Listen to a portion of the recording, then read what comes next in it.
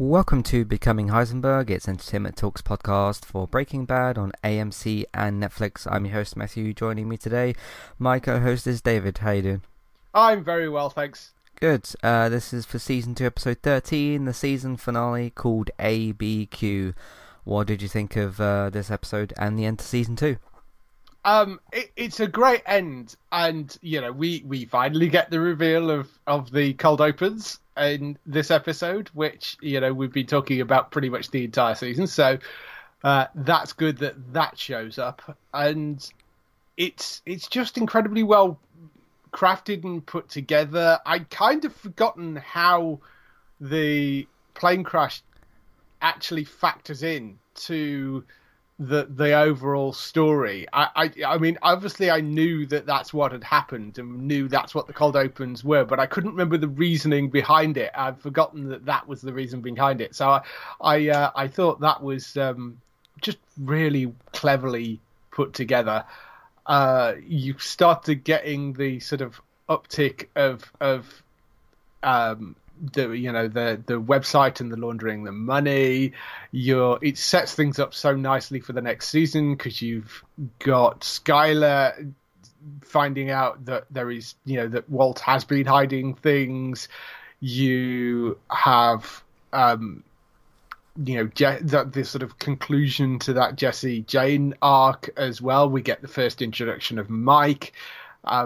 There's just so many things that are set up so nicely in this episode for the third season, I think, as well as it being a great episode in itself. So really, really enjoyed this episode. Yeah, it's a fantastic episode, and as I was kind of like, watching the credits for a few seconds before Netflix decided to load the next episode, I was sort of thinking, I think this for me is the mark where the show goes from excellent to special. Yeah, because that just the way and just how well crafted the whole, because all the plane stuff links all the way back to Combo's death.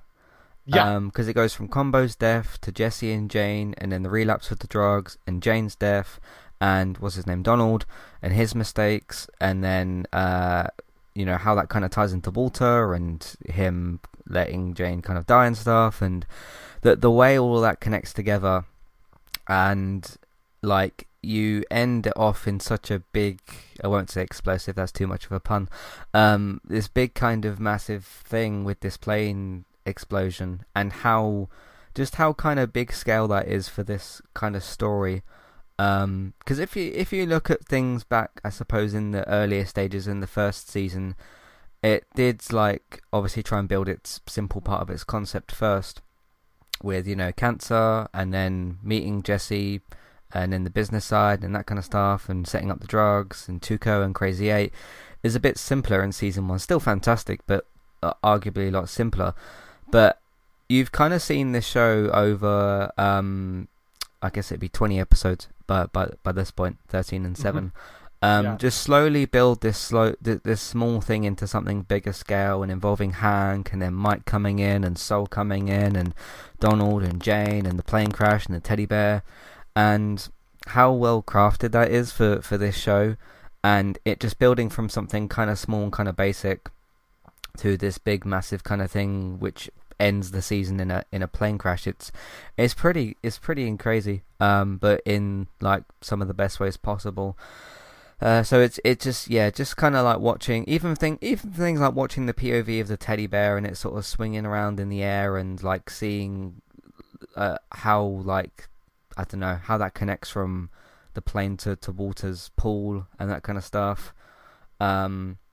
And just the weird, the kind of strange way that we've had these cold opens, and they, as you've seen them get more revealed, they haven't linked to anything.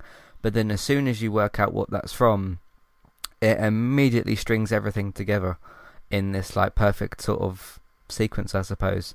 There's so much credit to give in terms of like the crafting and that and everything. Mm-hmm. So just for me, this is what changes the show from something really excellent and still very much top tier television to something, because you've got like your good shows, your quite good shows, excellent, then like top tier Prestige, and then things that are like really special, I suppose. Although top tier Prestige is still like, you know, really really high tier, but sort of just puts it right on that top level. Which do you kind of agree this makes like it turn into that, I suppose? Yeah, I think that this is certainly kicks everything up a gear, and it's just so well crafted. There are little scenes in not only with the story writing but with the cinematography. Like there's the scene where he's laying the dress out of Jane's dress out on the bed, and then the sort of next scene is Walt changing the baby, and you've got this sort of thing going from death to life, and which is something that they'd done in previous episodes, with it sort of starting with a birth and ending with a death. You know, there's so many of this sort of just very cleverly written and beautifully shot on such a grim subject, and the little Easter eggs that they put in. Like we've been talking before about. I'd said check the episode titles for the other episodes that had this particular cold open in it, and if you actually read the episode titles, they are 737 down over ABQ, which is the call sign for Albuquerque. 737 obviously being a plane a model of a particular type of jumbo jet. So there is a hint as well, just in the episode titles, that they put in so you could piece them together for what this finale is, which is just very cleverly done as well. So it's just really, really so well crafted and so meticulously thought out throughout, and that only kind of moves forward as you get further into it. But yeah, I certainly think this is something that is step things up a gear a little bit, you know. And when I talk about the fact that I think this is the best show I've seen, it's the most consistent show and like the best written show and the best consistency goes with like its pacing, because that's kind of what I mean, like the best consistency with pacing and that kind of stuff. This is the sort of thing I'm talking about. And yeah, like looking back, there has been a couple of episodes maybe of building things up, but I don't think some people realise how important some of those things are. Like we had somebody write in last week that said that they're like a little bit impatient with the teddy bear stuff, which that's fine. But it's kind of, I've experienced this a few times with like other media, so like with films and stuff. Sometimes if you sit through the slower stuff, it's up to that piece of media to give you a good enough payoff to where you think, okay, that was really worth like waiting through some of that slower stuff. And I'm not calling that stuff slow, I'm just saying the things that are a bit more like slightly slower paced that kind of build things. It's less about the slow pace and it's more about just taking time to build certain things up, I think. But like, you know, if you're watching a show or you're watching a film or whatever, and something's really really slow, or it's doing a slow bit of build up and it doesn't pay off, then it's kind of just been like, okay, well, what was all that about? But I just think the way that it pays it off with this episode and everything is fantastic. So yeah. Alright, that's what we got for the pre-talk and stuff. We'll save some chat obviously for the actual scenes themselves, and we'll do some housekeeping first and then get into that. So we'll see you for all that in a minute. Hi there, and thanks very much for listening. Today I'm here to tell you about our two different affiliate links. The first of which is our Amazon affiliate link. That's where you can shop on Amazon. We can get a small cut of what you spend, but it won't cost you anything extra. So whether you're getting a gift for somebody else or treating yourself, or maybe both depending on the occasion, we can get a small cut of what you spend, but it won't cost you extra. You can find the link to our Amazon affiliate link in your show notes. The second affiliate link for today is our Kualu affiliate link. If you want to get started with a website and a domain name of your choice, you can simply sign up with Kualu using the link in the show notes.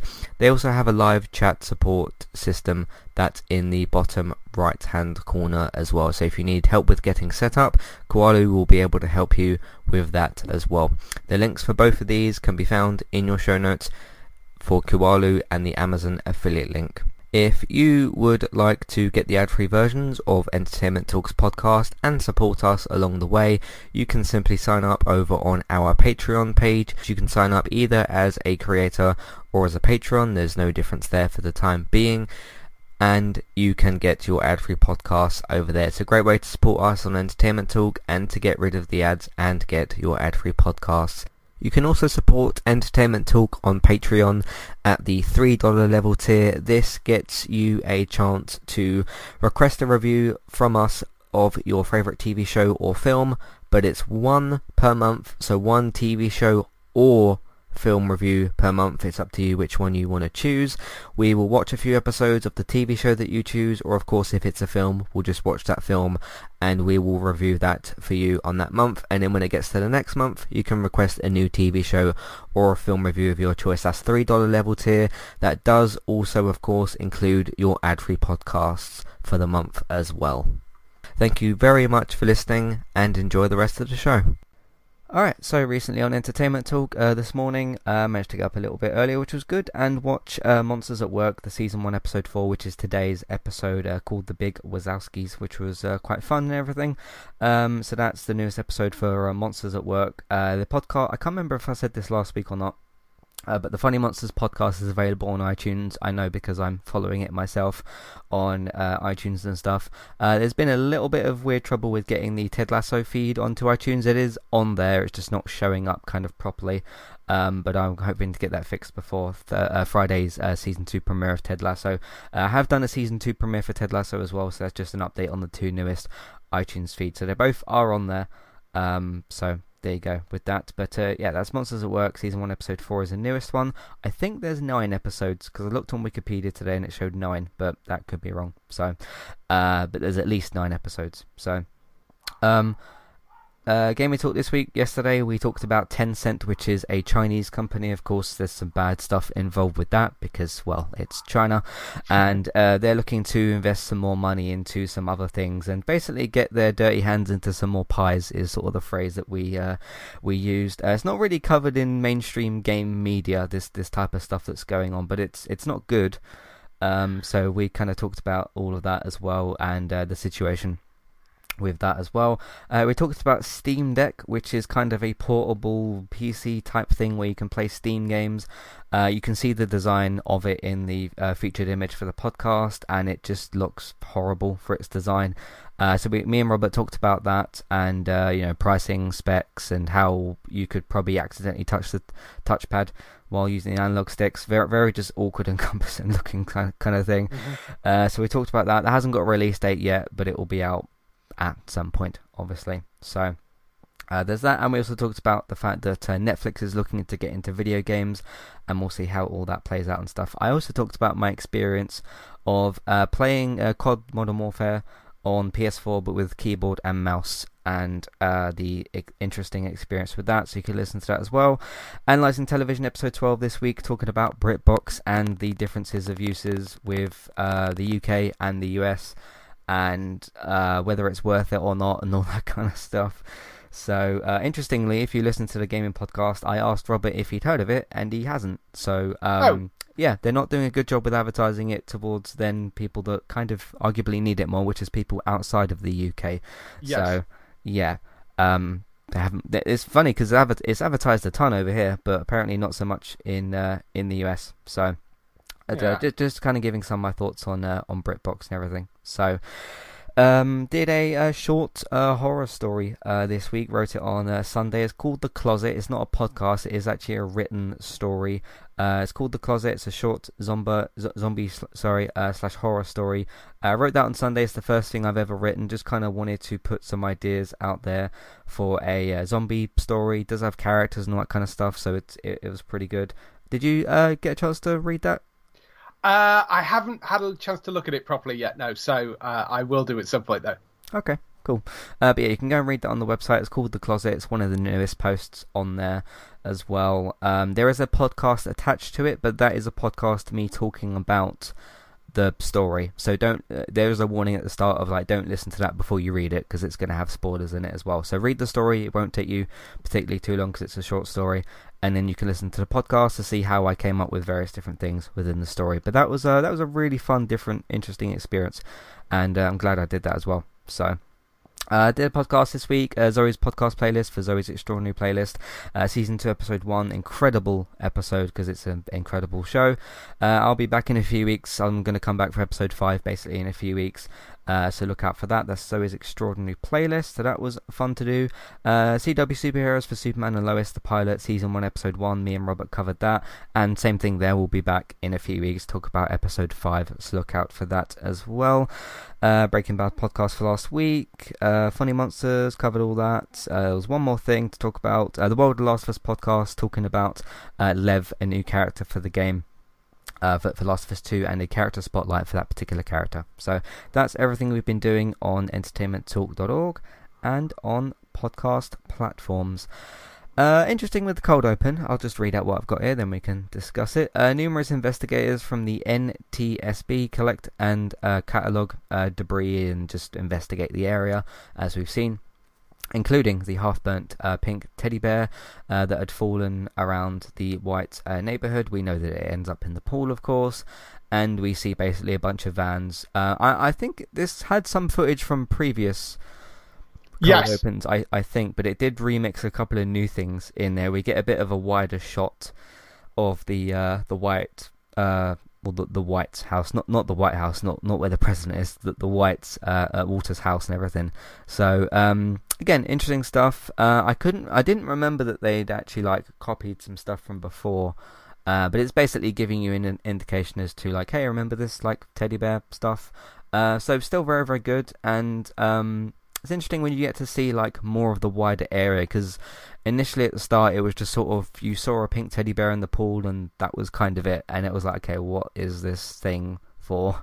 Because it wasn't related to anything.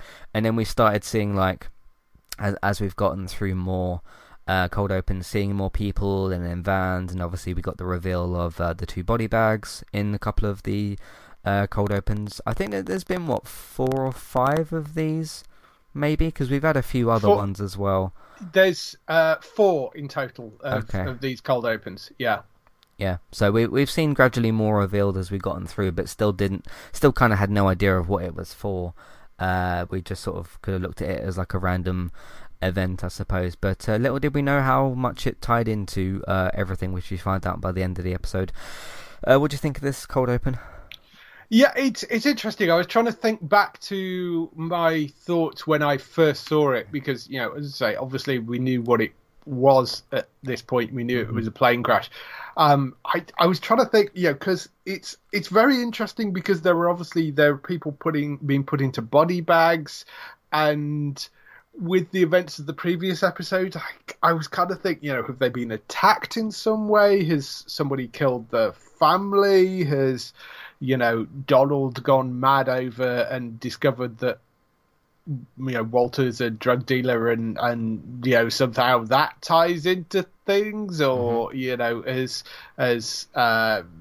Gus maybe gone and attacked? Yeah, there was so many possibilities of what maybe could have happened, and they set things up throughout this whole episode. You know, with there's little things with Gus, and there's stuff with Donald, and you do wonder maybe, or you know, maybe that Jesse had somehow found out that Walt was there during Jane's death, and maybe something had happened. But then you get that wider shot where you can see the columns of smoke at the background. You're like, what the hell is that? So it's really interesting, you know, even at this point, although we're getting more information on that cold open, you're still not entirely sure what's going on. You know, obviously we find out by the end of the episode, but yeah, it's very cleverly crafted, because, you know, as I say, that it's the body bags and that sort of stuff that really throws you. But yeah, it's great. Yeah, I think they did a wonderful job with teasing this sort of right from the opening episode. And, you know, thankfully, as the person that wrote in last week was like saying, I'm going to be really upset if they don't pay it off. They have paid it off in this episode. So you do actually find out what it is, which is good. Mm-hmm. Yeah, definitely. Yeah, it's good. Like what you said, there could have been like so many possibilities and options, which is good for the whole mystery part of it. Because there's like a number of characters that could have like broke bad themselves onto the Walt family and or onto the White family, and kind of done a number of things. So yeah, it's interesting. So that's the cold open. We will talk about how it gets resolved later on. Jesse wakes from his heroin-induced sleep to find Jane dead, having choked on her own vomit. After a frenzied attempt at CPR, Jesse contacts Walt for help, and he kind of sort of obviously have to pretend that he doesn't know what happened. We don't see it happen, but Walt calls Sol. Sol sends Mike Ehrmantraut, a cleaner, so he's a new character, to remove all evidence of drugs from from Jesse's apartment, and to coach him on how to interact with the authorities, so like things to say and things not to say as well. Jane's father, Donald, arrives at the apartment to find that so this is some point later. Arrives at the apartment to find that his daughter has died. Quite a way to find her, I suppose. Yeah. With Jesse being interviewed by the medical examiner, Jesse is unable to look Donald in the eyes, kind of because he's trying to talk to this detective or whatever at the same time as well, and believing himself to be responsible for Jane's death, which we know that he isn't. And then he runs off to a drug crack house type of thing, which we'll talk about later. Yeah. I felt very sorry for Jesse in the scene. He's crying and he's basically got a lifeless Jane next to him, and he's trying to sort of get her back or whatever. It's quite sad to watch, and just the physical way, I suppose, in how lifeless Jane's body is, and him trying to do CPR and stuff. It's really quite sad. What did you think of his interactions? I mean, it's the whole thing is so well put together, and just the acting is phenomenal throughout. The way that because there are certain shows that in situations like this you would have expected Donald to go for Jesse and this is all your fault, and and I love the way that they didn't do that. Donald's clearly in shock and almost ignores Jesse the entire time, and this is the day that Donald has been dreading. He knew his daughter was an addict, and one day this was always a possibility, if she slid back into it. And I love the fact that it was written in such a way that he doesn't go after Jesse and just sort of ignores him, and I think that was such an interesting way to do this. Jesse's initial interaction, trying to wake Jane up, who obviously had been dead for hours by that point, so there was just, I understand why he was trying to do it, but it was clear that he wasn't. And then Jesse calling Walt, and Walt's reaction and the way Brian played that of not being oh my god and really sort of shocked, but was trying to calm him down, and played it very cleverly in that he didn't let on that he knew, but he was just trying to, okay, we've got a problem, and I know who to call, and this is who how we solve it. I did find a little bit of information. Mike, apparently Mike wasn't originally supposed to be the character that did that scene. It was supposed to be Sol, but Bob Odenkirk wasn't available to film the scene, so they invented Mike as the cleaner character to come in and do it, because Bob wasn't available. And then, of course, Mike becomes this really huge popular character, and he's a huge part of Better Call Saul as well. Moving forward, I just thought that was quite interesting that this character that they invent suddenly becomes this major part of the series later on, which arguably was the same thing that happened with Jesse. I mean, I think many people know, and we've said before, Jesse was never supposed to be around for the entire thing. He was supposed to be killed off after the first season. So I think that's sort of interesting how circumstances got them to invent this new character that then becomes this big thing for it, which is great. And I love Mike. And I like the fact that I can see how Saul would have done that scene, but it would have been very different. And Mike as this cleaner, he's kind of very straight down the line. He's Jesse's kind of obviously falling to bits, and Mike kind of slaps him around and hey, listen, I think all that stuff is brilliant. And it's just so well put together, and I just think works really, really well, and it's heartbreaking, the way it played. Yeah, definitely.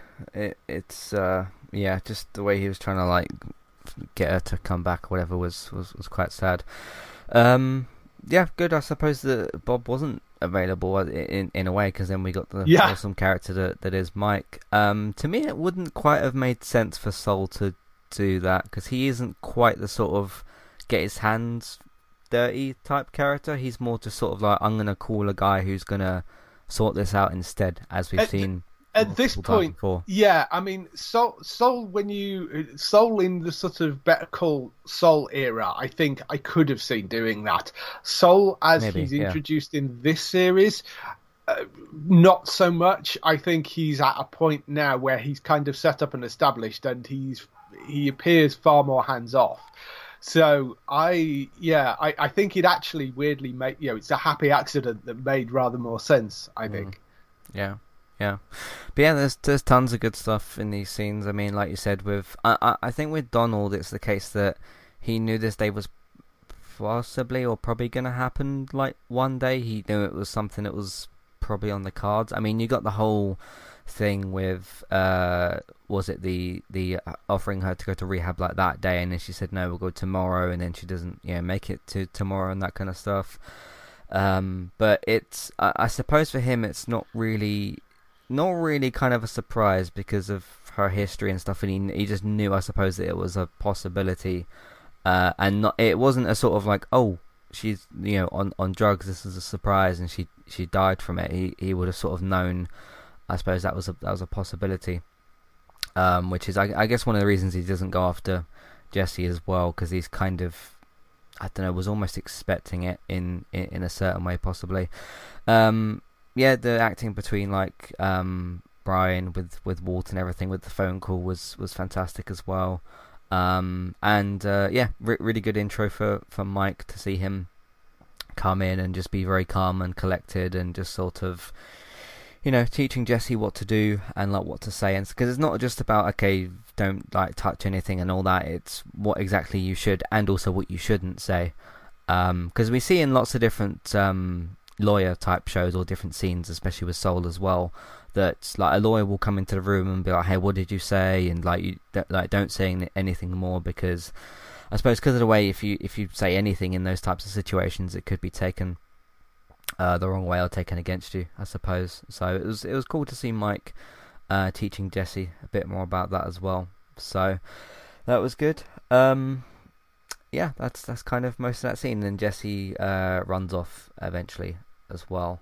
So what did you think of? There's a little thing I noticed. What do you think of when is one of the coroners? He asks or says to Donald, like, "Hey, so you might not want to be here for this bit." It's when they're zipping up the bag that Jane's gonna be in. What did you think of that little part? Yeah, I mean,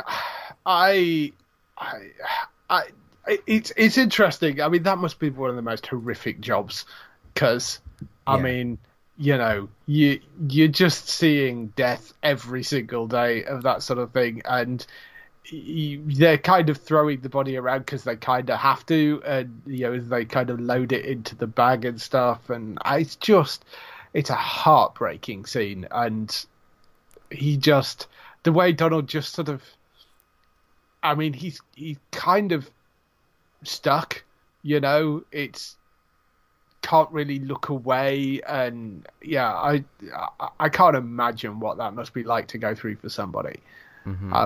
Really, really awful. Well, while I agree with that, it would be awful. I think there's two interesting aspects to that. One of which is what I mentioned a minute ago, which was Donald, the way he looks at Jane, first of all, as if he kind of isn't surprised. And I suppose the other thing, like, it still would be difficult for them to see, like, okay, here's another dead body, and then probably another, especially in an area like this where there is all this like drug related activity and stuff. And, like, just a few episodes ago, we had Combo that died, and people probably get shot all the time. I guess they're probably used to it as well, but it still wouldn't. get that much easier, I suppose. So, but I found it interesting the way. I mean, he's just frozen. He's just kind of standing there, and there's like nothing he could do. So, but yeah, that's all that kind of big scene and stuff for the start. Let's talk about this Hank scene next, because we got the one where Jesse's in this crack house thing, but that happens slightly later. So over to Hank in the DEA office. Hank, where he works, he talks about Combo, who is now dead. He's got like a photo and stuff that he puts up on this board. Mentions the fake Heisenberg from a few episodes ago, and is trying to work out how somebody like Combo was dealing the meth, and points out that New Mexico is the only area not being used, because he sort of brings this map up and says like, hey, it's happening all over here, and obviously the distribution's getting bigger, but it's only New Mexico that hasn't been sort of tackled yet. That's not being used, and could be sort of the wrong territory. Shortly after, a few people, including Gus, show up to talk about what Hank is doing, because he kind of explains like all this thing that's going on at the moment. And then Gus sticks around afterwards and donates money to Walter's charity, who he himself is quite familiar with at this point, because he's seen him in a few different meetings and stuff, so he knows who he is. Interesting with the whole map and stuff, and them kind of pointing out different territories. They'd have to probably like figure out where things are and aren't happening as well, so they'd know where to look. But yeah, this is Hank kind of back to pretty much his best. Realizes like, okay, this Combo guy was kind of nothing in a way, and you know, there's clearly this big sort of drug kingpin out there. Little does he know it's his brother-in-law. What I found really interesting about this scene as well, in terms of like the different photos in use, right? Because you've got Combo's photo that's being put up. Combo is looked at as kind of the nobody. Like, how is he involved with this? Like, there's this big drug kingpin around and everything, and kind of in the background, there's this pot thing being passed around of like, hey, can you donate money to this, to my brother-in-law's cancer thing? Little does he know that the photo that's attached to that, because there's a photo of Walt on the thing, is the big drug kingpin involved. So he's like, Hank's there trying to work out, okay, how is Combo involved? Little does he know the photo that's kind of being passed around is the drug kingpin, which is his brother-in-law. I found that really interesting as well. And you know, they're trying to work out who is the fake Heisenberg, and it's Walt. But obviously, there's no particular reason at the moment that they would know that. So I found this, in terms of photos, like the one that's being passed around is the one that they're not realizing, but the one that's on the board is the one that they're most confused about. So what do you think of all that? Yeah, there's a bunch of interesting things that come out of that section. I mean, you've got Hank meeting Gus, which is the first time, and Hank reveals a couple of things. One, the fact that Walt has cancer, which I can't remember whether he's told Gus at this point. I don't think he did. I don't think he did. So there's that, because so there's that bit of information. Also, the fact that Walt has a brother who's in the DEA, which has now come out, which Gus now knows. So there's that as well. So I mean, there must be alarm bells going off in Gus's head. But of course, Gus being Gus, he doesn't let anything slip at that point. So there's that side of things, and also, like you say, the fact that there is this photo which looks very much like it should be a photo that's pinned on the board that is attached to the top of this. It's very similar to Combo's type of photo. Yeah, there is an interesting bit of framing as well. There is a point where Walt's photo is positioned under a wanted sign, under the wanted sign on the whiteboard. I had spotted that. Somebody made that comment in some of the notes, and I mean, it may be unintentional, but probably not. But I do like the fact that they put that in, and obviously, it's just like a nice little nod to the fact that this is the guy that you're looking for, and it's kind of right under your nose. Really, really good. But I do rather like that. I think that scene does point out a bunch of really interesting bits and pieces, particularly the interaction between Hank and Gus. And Gus again playing this upstanding businessman, just part of the conglomerate, and it's really quite clever of them to be sponsoring this thing for the DEA because it makes them seem like these upstanding citizens that are interested in the DEA's work and trying to clear the street of drugs, when one of them's a massive drug dealer. It gets him a certain amount of access. I mean, not a huge amount, but it gives him a little bit of access into the DEA, and he finds out this interesting bit of information. It's quite clever. Yeah. What just continues to amaze me is Giancarlo Esposito's acting, which the acting in this show already is like top tier with pretty much everybody involved. But it's just the way that he acts as that character. It's just a very, very particular thing. And especially with scenes like, because there's kind of the two different versions, almost the same thing like with Walter, the Walt version and the Heisenberg version, where if you think back to Gus in the restaurant and that turn that he takes and the way he starts speaking to Walt, or Heisenberg I suppose, in that scene, and then you look at him here and it's the most innocent, like, I've got no involvement, cancer fund, yeah, I'll donate to that will kind of make me, look even more innocent and make me look better. And it's interesting with because there's like 3 other people in the scene as well. Gus is kind of the one that's standing a little bit to the side. He's very, very quiet. He makes a little comment about because Hank says about like this methamphetamine problem that we've got and how bad it is, and he makes this quiet little comment about like, yes it's terrible sort of thing. But he doesn't like speak above anybody or anything like this. Just this little thing. And just the way because we know that he's not innocent because we know that he just met up with Heisenberg. It's just the way he plays off that innocence and stuff. And you sort of got 2 really interesting parts happening, because although Walt/Heisenberg isn't there, you got the photo that's being passed around of the guy that they don't know that they're looking for, and then the guy who's just kind of done it, what was it, yesterday or the same day, just done the deal with him, before, in the midst of Holly's, I think it's Holly, her birth and everything. The guy who made the deal with the guy that you're looking for is in the office with you talking, and it's kind of like the two, what they would look at as sort of innocent people. They see the photo of Walt and they think, okay, guy with cancer, innocent, just trying to do right by his family. He's the drug lord. And then the other guy that comes in, Gus, the guy that's sort of involved and trying to help, seemingly looks like he's trying to help out with things, is the other drug lord. So it's really interesting. There's a lot of really good stuff in there. But I know I'm always particularly taken back by Giancarlo's acting. What did you think of it in this scene? Again, it's just very, very subtle. And Giancarlo's an incredible actor, and it's like you say, you can almost see the cogs turning in his head of this is a information he's finding out about this potential, or this new business partner of his in Walt, of the fact that he has cancer, and he has a brother in the DEA. And you could, if you're in Gus's situation, you're probably going, shit, am I being set up? What is this? How could he be kind of dealing drugs and have a brother in the DEA? How can he not tell me he's dying of cancer? There's a whole bunch of things that must be going through his head, but he plays it like really straight and donates the money and then leaves.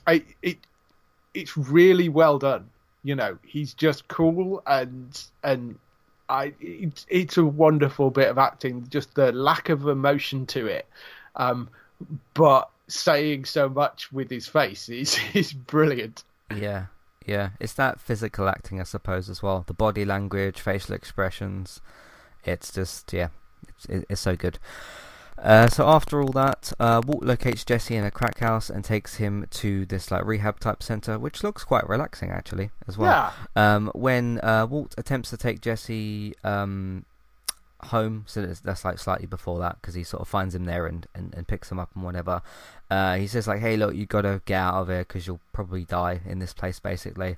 And then as he goes to physically pick him up, he starts crying, says that he loves Jane, and thinks that her death is his fault, which, like, for Walt in that situation is like, because he knows exactly what happened, and he can't tell definitely not in this state that Jesse's in. He can't like tell him what happened.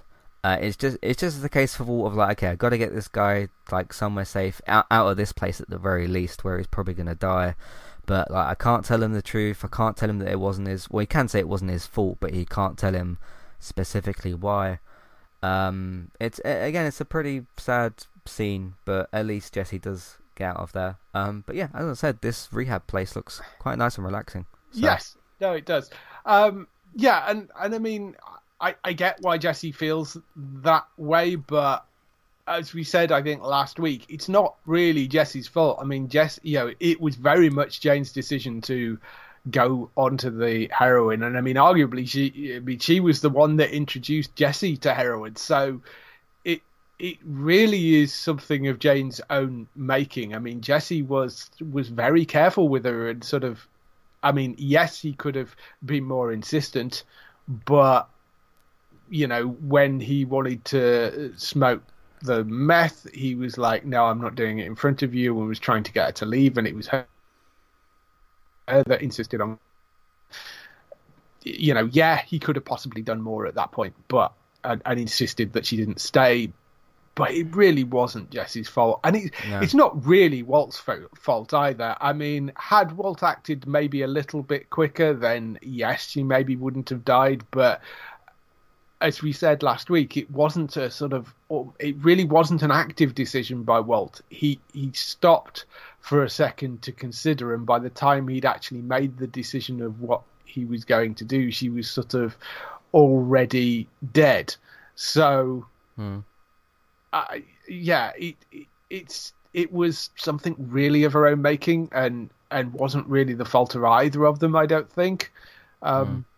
It was more of an accident, if anything, because if you look at the actual way that, because he goes to wake, he isn't really bothered about Jane, he goes to wake up Jesse, and because he's shaking him and stuff and trying to get him to wake up, it accidentally causes her to flip over.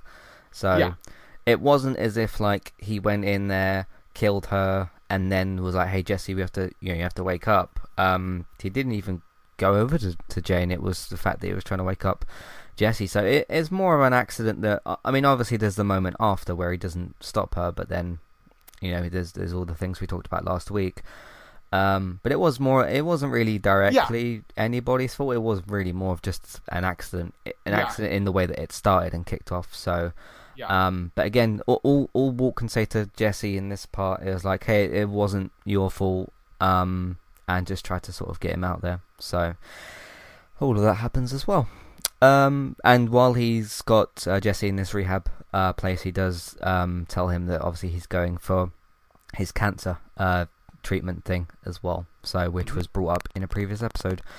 So we know Jesse's going to be staying put there for a little bit. I can't remember how long he stays there for. It's probably not like a whole season or something, but maybe a few episodes or something. So just somewhere for him to be safe for now, which is good. Speaking of the cancer thing, meanwhile, Walt is preparing to undergo surgery to remove his cancer. The website that Walt Jr. made to bring in anonymous donations, in reality, is being used by Sol to launder Walt's money, because they talked about the little donations and stuff, as opposed to somebody just donating like 400,000 or whatever, which would look weird. So this has gained media's attention due to its success, and it's like just constant, just dinging all the time. Walt is not comfortable with this at all, like throughout the entire episode. We'll talk about the Operation Day thing in a minute. So there is a couple of different scenes where this does come up, but it's interesting really with, because they go to see, hey, like, this person's donated 30 or 20, and then it's just these little amounts of donations. What's interesting, one of the most interesting parts to me is he's changing Holly, isn't he? Mm-hmm. And he can just hear this ding, ding, ding, and then like somebody shouting yes or whatever. Yeah. Or sorry, with Flynn just like cheering every now and again. And I don't think it's the cheering so much; it's that ding, isn't it? Yeah. Which is really kind of getting to him. Yeah. You can almost see him kind of cringe, or like, it's like it's him being like smacked around the head every time the ding goes off. It's that, and this was the scene I was talking about earlier, because I think this is Walt's changing the baby, and the scene before that is Donald going to pick out the dress, and there's that really nice transition, just mirroring of sort of the death to life thing. But yeah, I mean this scene itself, well, obviously we know that the problem here is Walt's ego and the fact that, he can't tell anybody about the money. He was never really happy about them laundering it this way. And then, of course, you have the media attention and Marie gets involved, and there's now, it's a paper article, and then he turns up and there's a TV crew. And so this whole thing just has got wildly out of control, and of course he's uncomfortable with it because if anybody actually manages to look into this, and but there's no reason why they should, but there is always that, he wants to fly under the radar, but also wants people to know that he made the money. So he's got these sort of conflicting things going on, which is just really interesting. And and of course the rest of the family can't quite understand why he would be upset with this, so he's got to put this front on and pretend that he's all okay with it. It's just it's great. I really like that. But the sort of when he's changing the baby, you can see him flinch almost every time the ding goes off, and he sort of goes in and is like, "Can you turn it down? It's disturbing the baby." So yeah, again, which digs into Walt's ego and everything. So yeah. Do you think, I only just thought of this just now, do you think the dinging reminds him of Hector's bell in any sort of way? Possibly. I hadn't made that connection at this point, but no, I don't think that's necessarily what they were going for, but that's a sort of interesting point. The other uncomfortable scene is, of course, when Junior's talking about like how wonderful his dad is in the interview, and you can see Walt like just kind of cringing, and that's interesting with what you talked about with like him trying to grin his way through this, because the camera's not focusing on Flynn, it's focusing on Walt Jr. On Walt, and the standing there with the camera and everything, and he's like, my dad's an inspiration and a hero and all this kind of stuff. The camera just really slowly zooms in on Walt's face, and he's just so uncomfortable. Do you think that any of those donations were from other people? Any of them at all? I'm sure some of them maybe, and certainly after it gets the press coverage, I'm sure some of it would have been genuine donations. As well as obviously the laundered money. I mean, the initial ones I think obviously were all the laundered money, but once they've got the press coverage, I'm sure some of it was genuine people donating.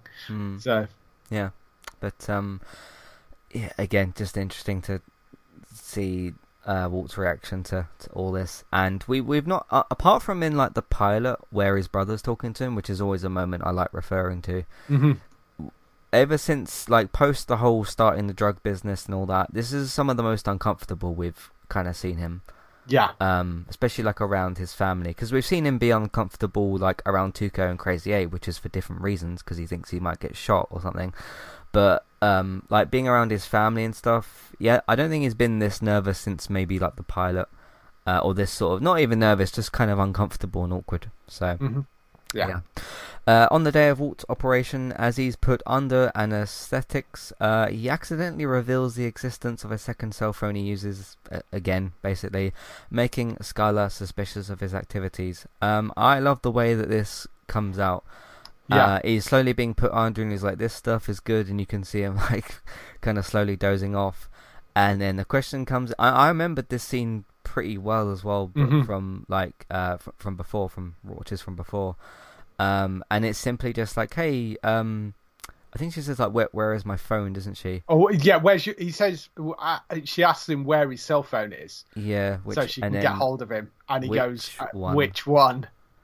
And then that's again these kind of little moments in the show where you can see a character just turning a little bit, like they're all happy and like, hey dad, we'll see you on the other side and all this kind of other stuff, and then just which one? All it took was 2 words, which one? And then it just comes flooding back to Skylar of like, okay, that second cell phone, which she sort of, I guess, brushed off a little bit before because they'd had the arguments about it, but she just wasn't really getting an answer out of him. Just comes right back to her, and it sets her off for another scene we've got in a minute. So, but I thought it was fantastic. Like, there's not much Walt can do here because he's sort of not in control of what he's doing, I guess. Mm-hmm. Yeah, what do you think of this scene? Yeah, it's such a tiny little thing, you know. It's just him saying the words "which one," and you can see Skylar's face just drop, and she's like, and it is this thing of she clearly didn't entirely buy the story before, because if she had, she maybe would have let this go, but she clearly wasn't entirely comfortable with his previous explanations. And then you've got this of him saying which one, and she's like, oh, maybe he did have that second phone, and that leaves her, you know, because Walt's recovering, a few weeks to actually do some investigations into all the stuff that Walt has been lying to her about, basically. Yeah, it's quite something. So, sometime later, after he wakes up and kind of goes home and stuff, after Walt is released from the hospital, Skylar reveals to him that she's investigated his behaviour, calling various different people like his mum, and just various other different things, and found out that he has lied to her on many times, many occasions. Walt offers to tell her everything if she stays. This is once she's out into the car, but she's afraid to know the truth, is what she says, and she drives off, leaving Walt on his own. One of the most interesting things to me about this scene is we talked before, and we've tried to keep track of, like, okay, let's see if we can kind of spot a few of the moments where Walt breaks bad. I think if Walt had broken bad before this scene, I think he would have fought back against Skylar a bit more. Because if you see when Heisenberg gets into certain like arguments and like shows that more confident side, that's very different to what we see here. This is kind of Walt knows he's caught, he's sort of frozen, he doesn't really know what to say or how to get out of the situation. And I think if you look at Walt in this scene, this definitely isn't him like broken bad, because I just think that if he is broken bad by this point and has this conversation with Skylar, I think he would fight back a lot more, which we kind of do see later in the series, and like obviously once he breaks bad and that kind of stuff. So but he just can't really say anything back to her, because he knows like everything she lists off about like calling your mom and everything else, and the cell phone and stuff. He knows that she's right, and he just doesn't know what to do about it. I mean, he comes up with the initial thing of like, hey, I was under anesthetics and I don't know what I was saying, and I think he makes up some sort of thing about something else. But then it's just as she's walking around, as she's listing things, you can just see it's not just a nervous walk, because obviously he's very nervous, but he's more just frozen and doesn't know what to say. I mean, she throws so much at him at that point, because she has if it had just been the cell phone thing, and you could write it off as being, look, I was under the influence of like some really heavy medication, and you know, that don't be ridiculous. But the problem is she then rings Gretchen, because you know it's like, well, if he's got a second cell phone, is he having an affair? And he thinks the affair is with Gretchen. So she rings Gretchen, eventually manages to get hold of her, and she tells him that they didn't pay for any of the treatment, so where the hell has all that money come from? She then realizes that he faked that fugue state. She then calls the mother and realizes that he disappeared for 4 days and didn't actually go to his mother's when he said he would. So clearly there is something going on. And that's a very difficult thing for Walt to actually be able to just like brush off, you know. He needs a convincing story, or he's got to tell her the truth. And I can't remember where we go from here, but I I mean, I'm sure Skylar finds out eventually, but I can't remember whether Walter actually does tell her at some point, or how that actually plays out. So, I understand Skylar's reaction. She's like, whatever he's into, clearly it's a lot of, he's making a lot of money out of it, and if it's not an affair, what the hell is it? I'm not sure I want to know about this, but it's clearly quite shady. So, yeah, I mean, I kind of get Skylar's reaction to it, of like going, I need to not be here. So, yeah, it's interesting. There's two lots of money things in here as well, because there's not only, Gretchen and Elliot didn't give you any money, or like because you declined it and that, but also you're fully paid up on your the medical bills and stuff, and like where has all this money kind of come from? And she's probably also thinking about the website and like all the donations and stuff, and like where'd that stuff kind of come from. So yeah, she's entirely in her right to question like what the hell is kind of going on, and like it's not an affair, there's not any money involved with that, because obviously that wasn't what was happening. So like her being just okay, I want to get out of here, I don't want to know what this is, I'm going to go to, what'd she say, Hankson Maurice, I think, for like the weekend. And it's like, I want you and it's gone by Monday. So and I mean the possibilities when it's that sort of amount of money, it's like she, I don't know whether she jumped to him dealing drugs, but possibly, he disappeared for 4 days. Did he go and knock over a bank? I mean, that may be something that comes to mind, because clearly that money had to have come from somewhere to pay off those medical bills if it didn't come from Gretchen and Elliot.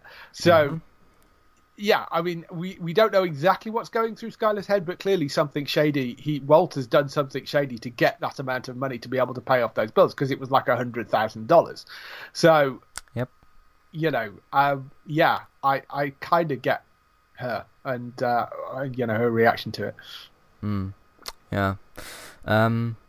But I suppose the sad thing on Walt's side is like he knows that he's done some bad things, but he's trying to do this for his family, and he can't obviously explain that at that particular moment. But then he does, once she like, okay, I'm going to leave and you've got to leave, does say like, hey, if you come in, I'll kind of try to tell you everything. But she just I guess part of her thinks like, are you just going to make up more lies, and I don't want to know what it even is that you have to say to me. So I mean, partly, are you going to make up my lies, and also I don't want to get drawn into whatever this is. Maybe it's better if I just don't know, which I kind of understand as well.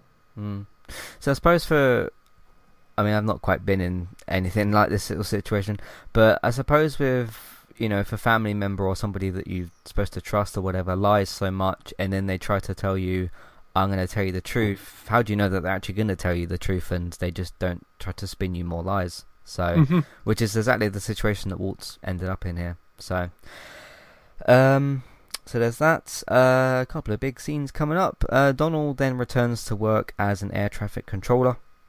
While on the job, just before that, he sort of says hi to one of his colleagues and stuff, and it's all just sort of basic conversation about, hey, it's good to have you back, and sorry about what happened and stuff. Again, it seems like very much what Donald was expecting, hey, sorry for your loss, that sort of normal stuff, which is still nice for the guy to say, but Donald kind of knew it was going to be getting told that. So, while on the job, his mind wanders back to Jane. In this emotional state, he inadvertently allows the flight paths of two airlines to cross over Albuquerque, and they collide. We'll talk about the actual result of the plane crash and stuff in a bit. I didn't remember like all this code and all that sort of stuff that he said in that, but there is one point that he does say the name Jane for thing, and you can see that that's a turning point for him. Yeah, there is a plane which has the call sign JM21, and he says Jane Mike 21 instead of Juliet Mike 21, and that momently distracts him and tries to sort of correct the error, but he's sort of sweating, and then that plane is then on a collision course with another airliner. I mean, I don't blame Donald for this. Donald should never have been at work. I mean, No. I know. I mean, that's the thing. They are. I would have a real issue with the aircraft control place there, because these people are incredibly high pressure jobs. If you've ever seen any background stuff about air traffic controllers, it's an unbelievably high stress job, because you are, you saw the speed that they were going at with that, and there are hundreds of people that are doing this. And one lapse can cause all sorts of problems. You need to be focused and on the ball, and there is no way he should have been back at work. And somebody should have pulled him aside and said, "No, you're not working." So, yeah, I mean, I can entirely blame the air traffic control people for even letting him near the desk at this point. But, yeah, it's really just, yeah. But I do love the way that this is how it ties in, that this sort of this plane crash is kind of inadvertently the fault of or connected to, it's not necessarily their fault, but this series of events have led to this plane crash and the death of however many hundreds of people were on that plane. And yeah, it's just sort of crazily well written and put together of how this is all connected, I thought. Yeah. I mean, the plane is the thing that connects the Teddy, obviously, to the rest of the plot and everything, and just ties everything together so well. But yeah, I agree, he probably definitely shouldn't have been at work. I mean, was this the same day that he saw Jane, or was it No, it was maybe the next day? No, because this is going to have been. I mean, it's after Walt comes out of hospital, so it's sort of 6 weeks later. It's going to be like 6 weeks later or so. But even so, you're dealing with the death of your child. I don't know how long you have to take off to try and get over. I mean, it's not like something you can get over, but clearly 6 weeks is nowhere near long enough for a job like that to be able to come back and be dealing with air traffic control. There's just no way he should have been there. Yeah. I suppose that's an element to tie to it, is the importance of his job and how, he's in charge of kind of the lives of a lot of people, as opposed to if it was something a bit simpler, I guess, it might have been more okay, I suppose. So yeah, but these two planes collide and they crash. As this is happening, Walt is sitting beside his swimming pool, just contemplating, I think, everything. When he is startled by an explosion overhead, he looks up to see a fireball in the sky, because obviously big explosion above his house. The result of a mid-air airplane collision. Moments later, a charred pink teddy bear lands in the pool, and there everything is connected. Awesome. I thought this scene was incredible. I think that one of the things, now usually visuals aren't something that really stand out to me. I've said that on many different podcasts for many different things, but the POV of this teddy bear, and it's spinning around in the air, and you see the plane, and then you can see, obviously as it gets closer, you can see Walt's pool from a certain distance, and then obviously just splashes straight into that. There's also the fact that there's going to be debris dropping from this, namely, things like the teddy bear and bigger, worser things that might hit you as well. So we'll see how that plays out and stuff. But yeah, this connects all the dots together. This ties. How many different elements do we have here? We've got Combo, Jane, Donald, Jesse, Walt, teddy bear, airplane, and obviously the person that shot Combo, which was the kid in the first place. That kind of that gun really was kind of what set everything off, wasn't it? Him shooting Combo, and then just this train of events, kind of like a domino effect in a way. Absolutely, kid shoots Combo, and then bang bang bang. These things just slowly collide, and it ends up with the bear in the pool. What do you think of everything here? it's a great way of tying everything together. We kind of see the reason why the crash happens. Like you say, it's a very much a domino effect from Combo being killed, the effect that has on Jesse. Jesse then, in his grief, turning to heroin with Jane and dying. Donald being unfocused with the air traffic control, and the air traffic control causing the accident, which then leads to this plane crash. It's just very, very cleverly written and very well tied together. What's the interesting thing about this is where it actually ends, because it ends with the sort of teddy bear landing in the pool pretty much, and then that's the end of the episode. So we get a resolution to what actually happened, but none of the aftermath, which is presumably saved for the opening episode of season 3. So I did wonder. I couldn't remember whether there was more to this. It's not a cliffhanger that it ends on, because it does resolve what actually happened. Yeah. And to those cold opens, and does resolve that, but it does really make you want to see the aftermath. It's very well structured. See, that's how you do a cliffhanger. That's how, without it being like a really infuriating cliffhanger. Walking Dead. I thought you were going to say that. Yeah. Yes. So that's how you do it. That's how you sort of like go, oh, I really want to see the next episode of this. I want to see where they go from here. But with it like resolving this thing that they've been teasing the entire season. So. Do you know what you've perfectly just set me up to say? Is Go. Well, first you'd probably know how this all kind of connects together. What do you think the plane reminds me of? Lost. Yeah, and what did Lost do a bunch of times? Had cliffhanger after cliffhanger after cliffhanger, and it constantly led you to think, oh damn, I need the next episode. And obviously, it was a show that aired weekly, so you had to wait a week for it, which you wouldn't have to do now. So, but yeah, it's just kind of a thing with me and Lost. Whenever I see planes or think about them, or obviously specifically if they crash. Yes. And things like that. So, so I really liked all that as well. That was great. So, and that's the end to the season. We'll talk right at the end about what we're going to do for season 3. Obviously, we're going to come back for season 3. We just need to figure out when that's going to be. But let's get into some emails and feedback and that kind of stuff first. So if you would like to let us know what you thought of the season finale, or anything else related to the show, or entertainment talk, or anything else like that, Matthew at entertainmenttalk.org, Twitter eTalkUK does contact page and information in your show notes. Ryan has returned. Said, forget my impatience from last week. That was well worth it. Puts an exclamation mark there. Didn't predict or even think of a plane crash at all. But that's the beauty of this, is why would you think of a plane crash? Like, yeah. That's the whole point of this teddy bear thing, is it has nothing to do with anything right until it's revealed.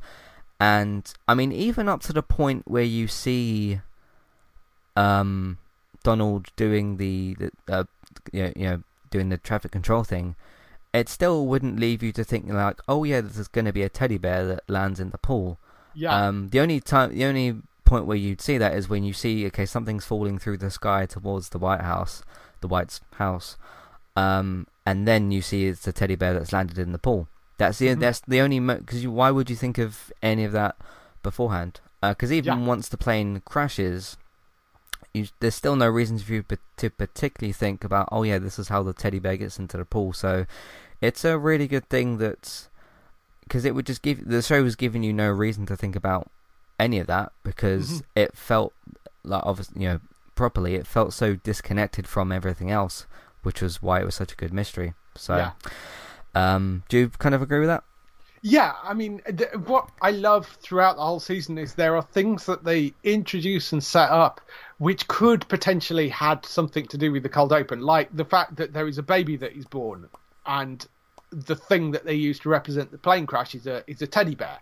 So, has it got something to do with the baby? You've got quite distinctly in the previous cold open, there are 2 body bags, and they're dealing with new drug lords, and you kind of think, oh, okay, has something happened to the house? Have they turned up and the people have been shot? And then even in this episode, you've got the stuff with Jesse. Has Jesse kind of found out that Walt was there and gone over and killed somebody? Has Donald found out that there is, that Walt has somehow involvement in this, and has he taken revenge for Jen?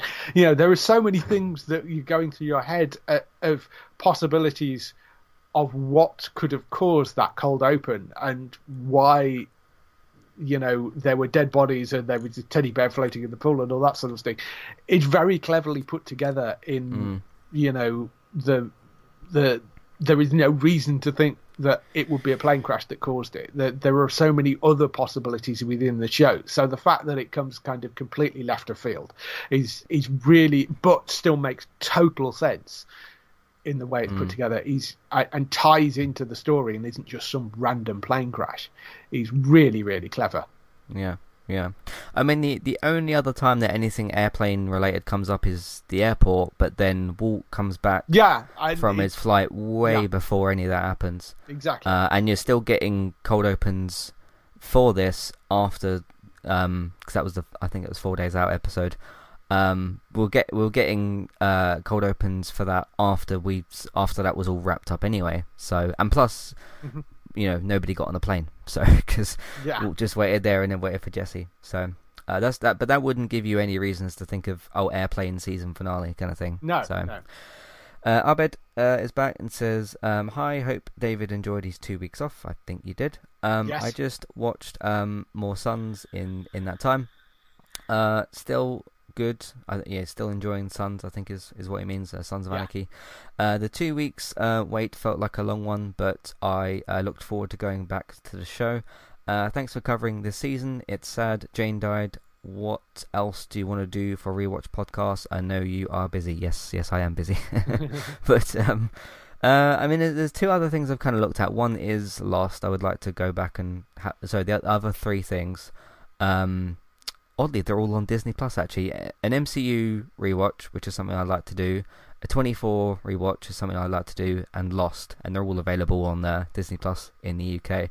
The problem with doing those is you've got like 20 odd films from the MCU. Obviously, we wouldn't go over the ones we've already covered, so like the Infinity War and like Civil War and Spider-Man, all those sorts of films.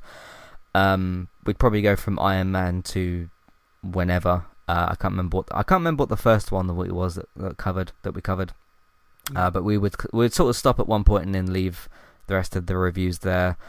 The only problem with doing Lost in 24 is it's 23 episodes, so it's not like, okay, where would we even like fit that in? Because Breaking Bad luckily is 7 episodes, then 13 for most of the seasons, and then season 5 is 16, so it's only a little bit longer.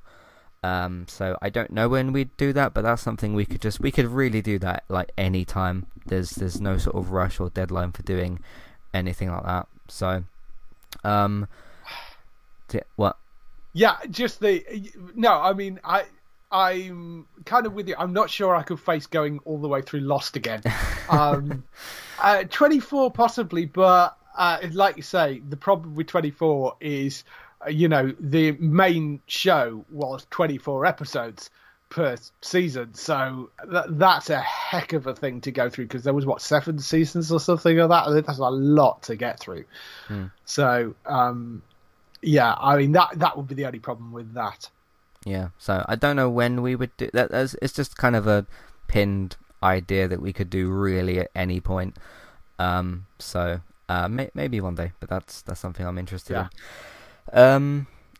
Good that you're still enjoying Sons and everything. It is sad that Jane died, and just kind of the tragic way that she did as well. But the character, what I like about how they wrote her was she served a very definitive purpose in that it pushed Jesse to an edge and kind of almost pushed him over. But it also got him to a point, because he was dealing with the death of Combo and wasn't kind of coming out of that. And Jane ended up actually pushing him further over the edge, which resulted and her death, which was the calculation that Walt was sort of thinking about, I think, in that split second where he didn't actually help her, was her death might actually put Jesse in a place where he could convince him that he needs help and actually save him and put him back on the right path. So that whole arc kind of serves a purpose in pulling Jesse back to the land of the living from being a sort of drug addict, basically. Yeah. So, but thanks for all your comments and stuff like that. Beth has got a few interesting points here as well. Hey, I've written in a few times before. I think I've noticed your name and email stuff before, which I'm obviously not going to share your email here, but thanks very much for writing in again. As a young woman, it made me sad to see that Jane died, as I've been on somewhat of a similar path, but don't want to share details. But I'm better now. You don't need to share any more details or anything. You don't owe us any of that information. But thanks for writing in and letting us know, or feeling that you could share at least that with us as well. But don't feel like you have to share any more if you don't want to. You're perfectly fine with what you've sent in and stuff. Yeah, so, I mean, for me and you, who obviously we're both males and we've never kind of been involved with drugs and stuff, so we've never been on remotely the same path. There probably is some people that have been on similar paths to Jesse and Jane as well, that have seen the show and that have been affected by it in some way, shape or form, or maybe parents as well, people that can relate more to Donald's side of things. That's kind of the power of storytelling in a way. Is I mean, I know it's a bit different to examples I've given before, because things I've said before is like, okay, if you're affected by a character's death, that is a good thing because it means that you cared about that character. In this situation, that is slightly different, because it's obviously, if you're relating to the character more, that's more of a personal thing, as opposed to this character got shot and I'm sad about it, or this character died and I'm sad about it. If it's more that you relate to the direct situation, it's arguably more important, if it relates to a specific situation that somebody's been involved in, it's even more important that they get the story right and they write it properly and really take care of things, so that people don't, perceive the right way and everything. That's why things like, stuff that's based off of true stories, like the Believe Me film that I watched, the Lisa McVeigh abduction thing that I watched a few weeks ago, and things like Unbelievable on Netflix from 2019. That's why it's so important to get things like that right. It's still important that you get, character deaths right and in the general show sense, but I would just say, it's probably even more important when it's dealing with something that somebody might have been dealing with, per se, as opposed to like, my favourite character got bitten by a zombie. Well, nobody's been bitten by a zombie before, so like it's different in that sort of way. Do you kind of get what I mean? Yeah. I'm get what you mean by that. I mean, it's interesting with this because it's Jane's an interesting character in the we've seen drug addicts on the show before and they've been portrayed either as almost zombie-like when we see them in the place where Walt goes to get Jesse. You've seen them in that situation. We've seen some of the people that Jesse was hanging out, some of the sort of meth heads or the crackheads and those sort of people who are far more manic as well, and are almost like comedy characters in that side of things. And Jane's an interesting sort of, she's perfectly functional most of the time, and even though she's using heroin, she's sort of functioning throughout the day as well. So it's an interesting balancing act of, I think it would be more problematic if they showed Jane completely, doing drugs and then completely sort of life being fine afterwards.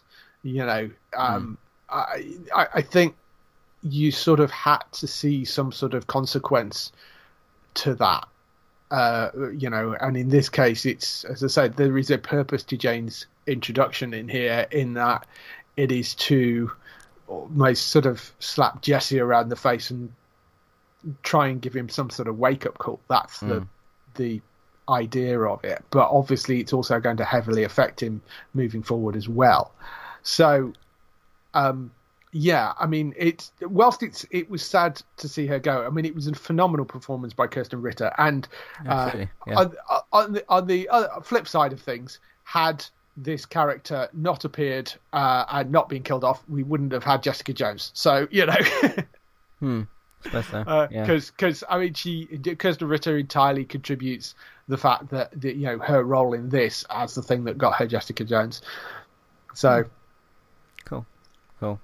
But glad to hear you doing better now, Beth. Yes. That's very, very good. Yeah, if you feel like you'd like to update us on things, you can. But if you don't want to, that's also fine as well. It's up to you. She also says, also read your short story.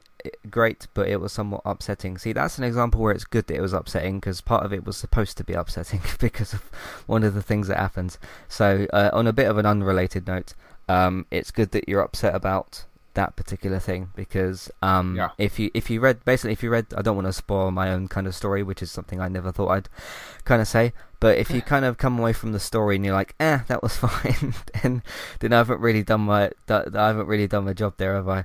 So anyway, and I haven't really had anyone say like, hey, it was bad or whatever. I've had a few people say it was good and stuff. A few people have said, hey, can you do some more, and I'm like, damn, I don't really have any ideas for anything else. But but that's why at the end of it does say the end, so that was the intention. So but anyway, yes, it's good that you enjoyed that and you were kind of affected by it in a way. So season 3, something we need to talk about as well. So in my thoughts, it's okay, we've got at least probably 2 halves of Walking Dead next year. We've probably got Better Call Saul coming back, so we will have some Breaking Bad content at least.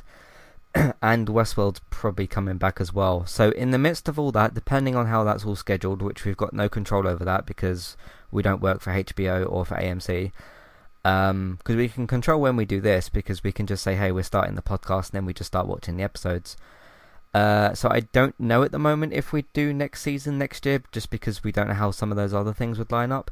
If it's the case to where like Better Call Saul and Walking Dead airs at the same time, and that takes up the same weeks, because there's only 52 weeks in the year, so there's only so many slots, and I don't want to do like 3 or 4 of those shows. Well, definitely not 4. I don't want to do like 3 of those shows in one go. But maybe if it gets paired up to where it's like 2 of them and then 2 of the others or something. Do you know anything about when those shows? I mean, we know Walking Dead's probably August and then February usually, and then probably October next year. Yeah, we don't know. Yeah, I mean, other than Walking Dead, where we know generally roughly the schedule, it's going to be the similar sort of schedule that it's been on before. Better Call Saul, I suspect maybe early in the new year, but we don't know that for a fact. In terms of the others, honestly don't know. I mean, you've got various Star Treks coming as well. Plus, you've got probably another Game of Thrones next year as well, which I don't know whether we're covering or not, but I intend to. Yeah. So there is that. I forgot about that actually. Yeah. Christ, yeah, add that into the mix as well, because that's probably 8 or 10 episodes. Yeah. So part of me is tempted to say it's unlikely we do season 3 next year, but then again we will have Breaking Bad content because Better Call Saul will be coming back. So we'll just have to see how it's all scheduled, and we'll kind of let you know. It's not like this year where it's sort of, okay, Better Call Saul Westworld delayed, okay, we can do Breaking Bad season 2 sort of thing. So we'll just have to see how it all kind of plays out. But we will be back for season 3 at some point. And we'll let you know basically when that is as well. Yeah. Hey, for those of you that hopefully listen to this, or watch this, hopefully maybe watching Better Call Saul as well, and you can join us over there as well, and on our other different shows and stuff. So I just don't want to say like, yeah, we'll be back next year for season 3, and then we cover like 4 dramas at the same time or something. Yeah. It's so we shall see. Yep, that's it for the season. David, thank you very much for joining me for it. Thank you everybody who's listened and sent in comments and things like that. It's been great. It's been really, really good, and I've thoroughly enjoyed it. Again, it's that interesting experience where we know the majority of what's going to happen, but it's these bits and pieces that we don't quite remember, and then how that kind of adds to things as well. So, especially as the show is so particular with its details, some of which we forget, and that kind of stuff. Yeah. So it's been really, really good. In the meantime, you can find everything else that we do on entertainmenttalk.org for our TV, video games, films, and Manchester United podcasts, because we're not just stopping with Breaking Bad, we're doing a bunch of other things as well. If you want a little bit of an idea of what we're doing coming up between now and pretty much the end of the year, I did do a podcast called Our Summer. I think it was called Summer and Autumn Plans as well. Talks about like the morning show and Monsters at Work, which has started. Ted Lasso starting this week. Walking Dead's back next month as well. That's what David will be joining me for next. The final season of The Walking Dead. So another AMC thing. So joining me for that. I think Fear's back as well towards the end of the year for its 7th season, so you can join me for that. Of course, football comes back next month. Well, it was kind of on last month, but Man United come back next month. That's the 14th of August for the first game, so you can join me for that. There will be a preview before that. Well, I'll do a roundup of all the transfers, and just there'll be a bunch of stuff to talk about with that. So please join us for that other content. It's on entertainmenttalk.org. If you also search for Entertainment Talk on your favourite podcast platform, you can find us on there. You can either just subscribe to the main feed and get everything, or you can pick from the own individual feeds of what you want to listen to. If you like what you've heard and you want to support it and listen to more stuff, that would be great. You can also just listen to more episodes, or you can use word of mouth and social media. Just tell people about what we do and where they can find it. Patreon, $1, $3 level tiers for ad-free podcast and review options, so take a look at that as well if you'd like to. In terms of air dates and when things come back, and TV and film news to find out if, when and where your favourite shows are coming back, or if they are, David is doing that content over there, the TV and film news. You can find that over on Geektown. That's geektown.co.uk. And if you want that in weekly podcast format for the news, that's on Tuesdays. That's Geektown Radio. You can search for Geektown on your favourite podcast platform. There's a new episode from yesterday, so have a look out for that one as well. So find out about all of that and the air dates and things like that as well. So you can check that out. Bex, who's also part of all this as well, she streams daily on Twitch. Tristabytes, Trista BYTES. You can go give her a follow over there. You can also find me on Twitch as well, eTalk UK, streaming various different things. And if you miss the archive streams, you can find them later on YouTube. Entertainment Talk Plays. So that's that. Thanks very much for listening, and we'll see you next time. Goodbye. Bye.